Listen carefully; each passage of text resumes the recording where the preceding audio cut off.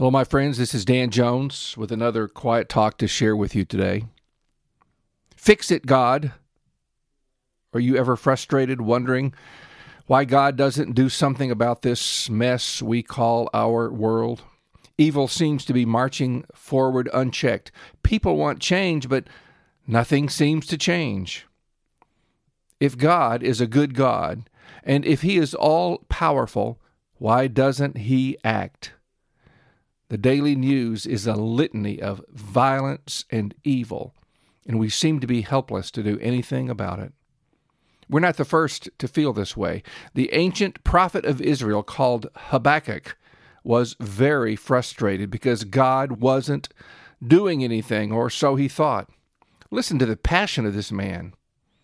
How long, O Lord, must I call for help, but you do not listen, or cry out to you violence, but you do not save? Why do you make me look at injustice? Why do you tolerate wrongdoing? Destruction and violence are before me. There is strife and conflict abounds.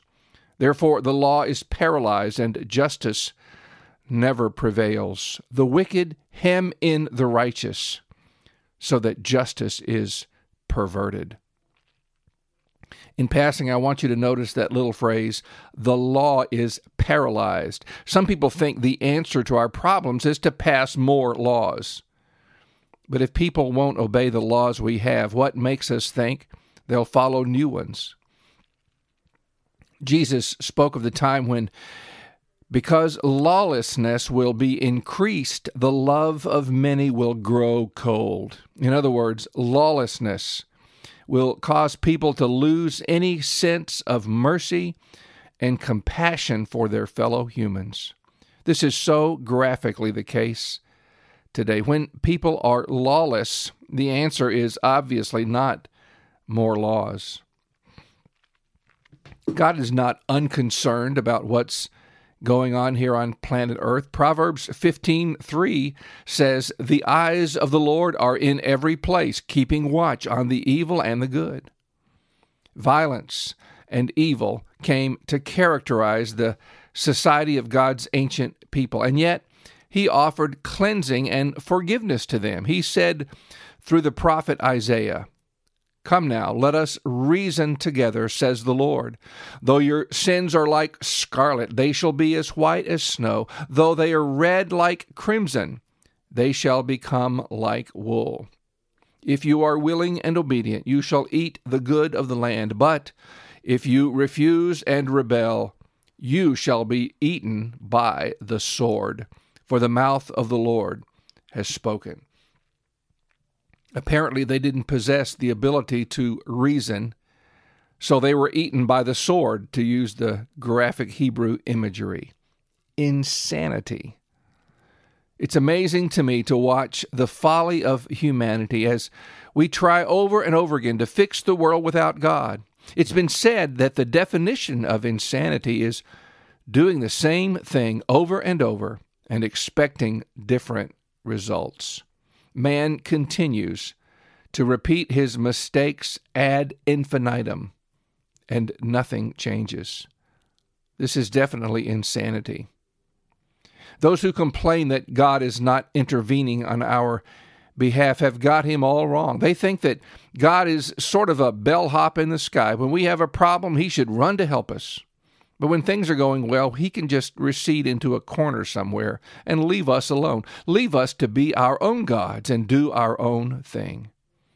We fail to realize that we have problems because we have rejected Him. Another of the great Hebrew prophets, Ezekiel, cried out and said, "The land is full of bloodshed, and the city is full of violence."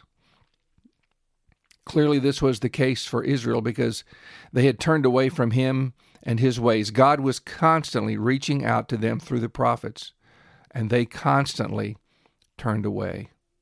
Suppose you had a terminal disease for which there was a miracle cure. There was a medicine that was very expensive, completely beyond your financial reach. But a rich person bought you the medicine so you could get well. He sent it to your house, but you put it in the medicine cabinet and didn't take it. And still you continued to complain about your illness. What would people think about you? They would think that you were insane, which suggests the question, what is our disease? What are we really suffering from? You often hear people talking about what's wrong with society. This is a way of turning the spotlight away from ourselves. Society is a pretty nebulous concept, in fact. It's all those other people. If everybody was like me, then the world would be a better place. Nobody actually says that, but it's implied in the way we talk about how things are with the world. People forget that society is the sum total of all the individuals that comprise it. So let's look at the individual. We'll start with me. I'm an individual. I'm actually in the Bible, believe it or not. It talks about me very specifically. For example, Jeremiah 17:9 says, "The heart is deceitful above all things and desperately wicked. Who can know it?" That's my heart he's talking about there. Deceitful, wicked. Who can know it? I sure don't. But I have to take God's word for it. I can see the deceitfulness of my own heart. I deceive myself quite a bit, I'm afraid. That's why I need to keep looking into the mirror of God's word to understand the truth about myself. And of course, this diagnosis of our common malady applies to everybody. I'm not trying to be unkind, dear listener, but your heart is deceitful and wicked as well. You beginning to get some idea of what's wrong with the world? It's not my brother or my sister, but it's me, O Lord, standing in the need of prayer. And what we need, God has provided. He has indeed done something about our situation at great expense to himself. God has provided the cure we need. He didn't send it by FedEx, but he came in person. He came to earth in the person of Jesus Christ. He was born into humble circumstances, the son of a poor peasant girl named Mary. He took on a real human body, a body subject to weakness, to all the things that we are subject to. He knows what it's like to be us, and yet being found in flesh like any human, he never sinned. But he was crucified as a criminal by wicked men. In reality, you and I were parties to that awful crime against God. We drove the nails into his hands and feet. We spit on him and mocked him. We thrust the sword into his side. We watched him die with great pleasure, as a matter of fact. You may be saying, I would never do such a thing. But when you live your life for yourself with no thought of the God who made you, that's exactly what you're doing. But as unjust and cruel as it was, that death was the cure for what ails the world. Jesus took the sin of the world upon himself and broke its power at the cross. And now it remains for us to take the medicine provided at so great a price. The cure involves, first, repentance. We must acknowledge that our sin is what's wrong with the world, not somebody else's. Our sin put Jesus on the cross, and we must turn away from our sin, turn from being the bosses of our own lives, and surrender to Christ. We must put our whole faith in him and what he did for us in infinite love on Calvary. If we do this, he will give us new life. Perhaps this cure for a sick world is not what we were expecting.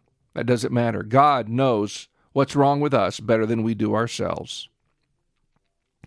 The world is truly a messed up place, but that's not God's fault. It's our fault. And although he didn't have to, he provided the remedy in the death of his one and only beloved Son. The world remains sick because it wants to. We can be well anytime we decide to turn to Jesus Christ for the eternal cure. Heavenly Father, I'm so thankful to you that you have come into this world. You've sent Jesus, your Son, into this world to save us, to take our sin in his own body on the cross, so that we can put our trust and confidence in him and be set free. Thank you for that great love. I pray that people, especially in our nation, Lord God, that has such a history of a time when Christianity was ascendant, but no more. I pray that our nation will wake up, that we will repent, and we will turn to Jesus Christ for the answer. And I prayed in his precious name. Amen. God bless you, my dear friend. Thank you for listening, and I pray you'll share this talk with somebody else that's not on my email list or that doesn't see it on Facebook. And if you'd like to contact me, my email address is father.danjones@outlook.com. God bless you.